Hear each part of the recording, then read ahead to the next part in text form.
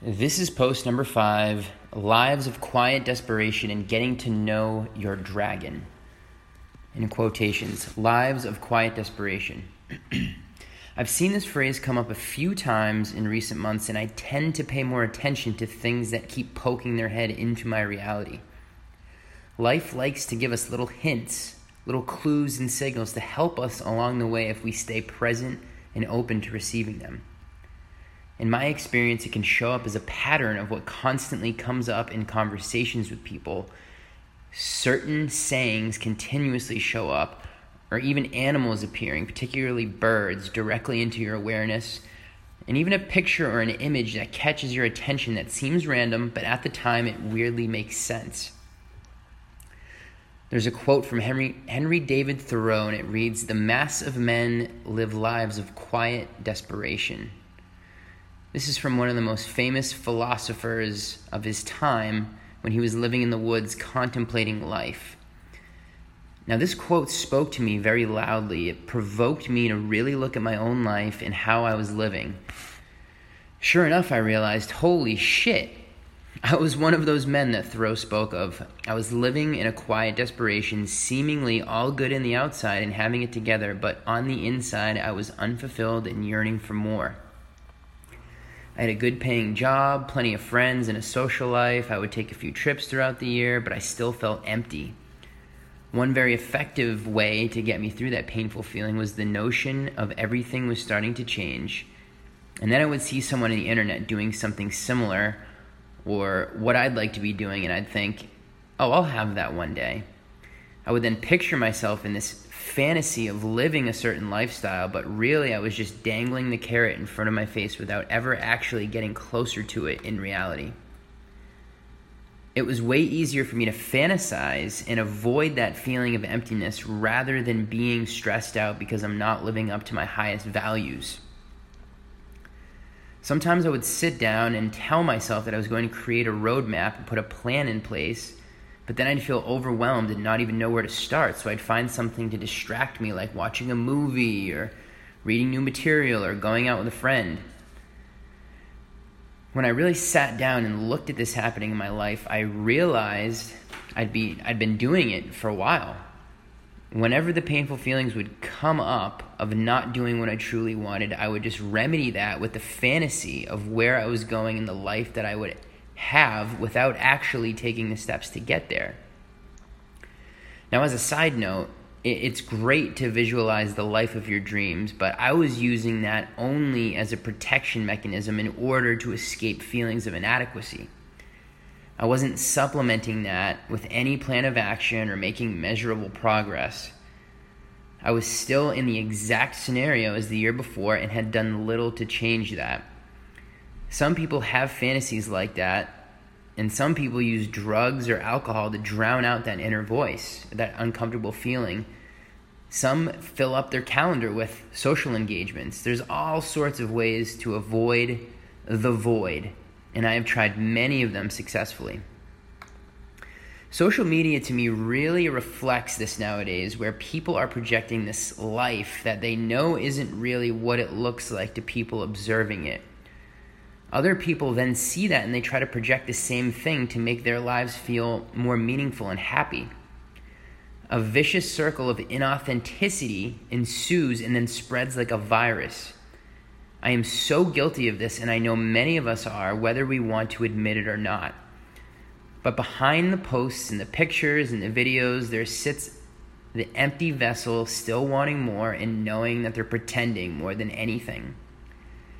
Now, are there people out there living a lifestyle that's fulfilling and they're loving every second of it? Sure. But I think that's a way smaller number of people compared to the pretenders. I was a pretender and still am in a lot of ways, but the first step in really getting your power back is admitting that that's happening. Not judging yourself, not labeling yourself a failure over it, and not thinking that you haven't done enough. No, I'm talking about having a loving and honest conversation with you. Asking questions like, am I really moving closer to a life of my design? Or am I in the same place as last year, just hoping that things will change on their own because I don't really know where to start? What can I do differently than yesterday to get some momentum going in my life? I absolutely know that I don't want to ride on this complacent merry-go-round anymore. I'm thankful to have this realization in my life, and I honor myself for having the courage to press forward. Because I truly love me, I'm going to take charge of my life and take actions that bring me happiness and feelings of momentum. I deserve to feel good because I love myself so much that I'm going to put my focus in all the things that make me feel good, and I will not let old thoughts and behaviors sabotage that love for me. So you start to realize that time is passing you by and the void inside just keeps growing. It's the feeling of emptiness that you won't tell anyone about, even the ones that you love, because that is the ultimate vulnerability. Admitting your weakness when people perceive you as strong and having a good head on your shoulders. Your projection of a balanced and stable outside is growing increasingly incongruent with what's happening internally, hence the quiet desperation. If you're to look at the QD as this big dragon that's been torturing you with fires of complacency and guilt for not having lived up to your potential, I think a powerful step is to acknowledge it and then reframe it. Reframe it not as an enemy that you're constantly battling with, but as your ally who is actually trying to push you forwards towards your purpose in the life that you came here to create. Reframe it as a parent who's just taken the training wheels off and put you in a position to either get hurt and fall off the bicycle or thrive. The floaties are off and it's time to sink or swim. But this dragon can only communicate through feelings, and since you have ignored the soft tones of encouragement for years now, it's unleashing its strongest flames to get you to finally take that leap of faith and ride without those training wheels or without dad holding on to you safely. I believe that we all have a purpose that we were born with, and we possess a unique set of skills and qualities that will help us achieve that. When we are more in alignment with that path, we tend to feel good. Also, clues from the universe.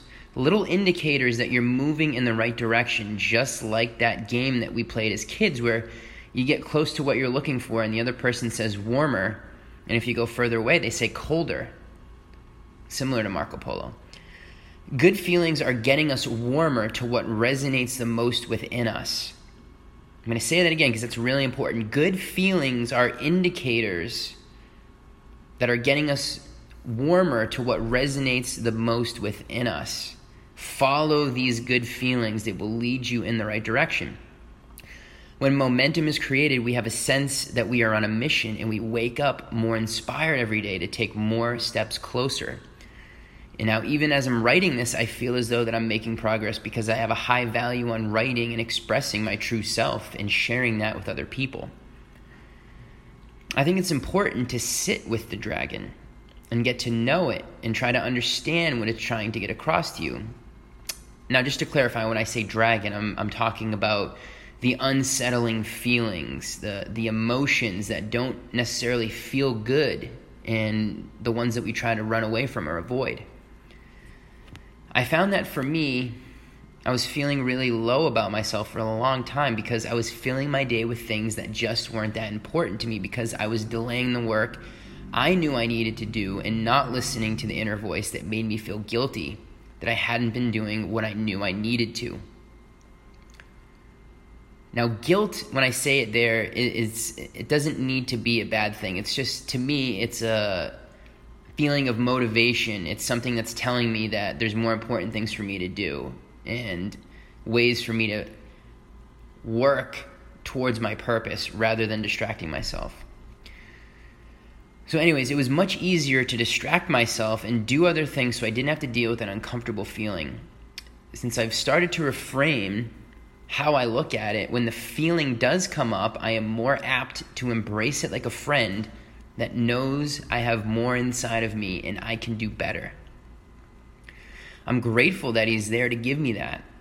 We don't like when people make us feel uncomfortable and call us out on our shit, but really those people and those inner feelings play the most effective roles in our lives. They help us get ready to really change. They give us the energy to move outside of our everyday patterns and to finally take notice. Surrounding yourself with a bunch of agreeers and obligers won't get you anywhere. People will say, I get those feelings, but I don't know what to do about them. I haven't identified what lights me up in life yet. And I think to find that, you look at what energizes you the most. Sometimes I see people absolutely light up when they talk about comic books or movies or TV shows or stories that they've read. And it seems that there's an emotional signature to what is really important to you by how you feel when you're talking about something. I could stay up all night talking to people about human potential, law of attraction, ancient history, sports and fitness, and philosophy, because those are the things in my DNA. Time flies by when I have a good conversation with someone about those subjects. I had a 6-hour drive with a good friend of mine recently where we talked about consciousness and the struggles that we've had in life and the different lessons that we've learned from them. And it literally felt like we were in the car for 25 minutes. We were both blown away when we realized that we had almost reached our destination. Another powerful tool to use is remembering what you were really into as a child. Now, I loved being outside and going on hikes and climbing trees. I loved being in front of people and making them laugh during skits in middle school, and I would always be excited for the parts of the skit that I knew were going to get laughs. I have since then reconnected with that side and started doing stand-up comedy and public speaking and going on big hikes and camping and having a blast doing all of those things. These are the little indicators of who your true self is and what makes you happy and really be in the present moment. We are not thinking about anything else. Now, these are the things that you want to pay attention to and reconnect with, and I think that you'll be surprised to see where they bring you. What did you do for fun as a child? What were your early interests and activities that brought you joy when you were little? Connecting with your inner child equals discovering more clues to your puzzle. Much love, and thank you everybody for listening.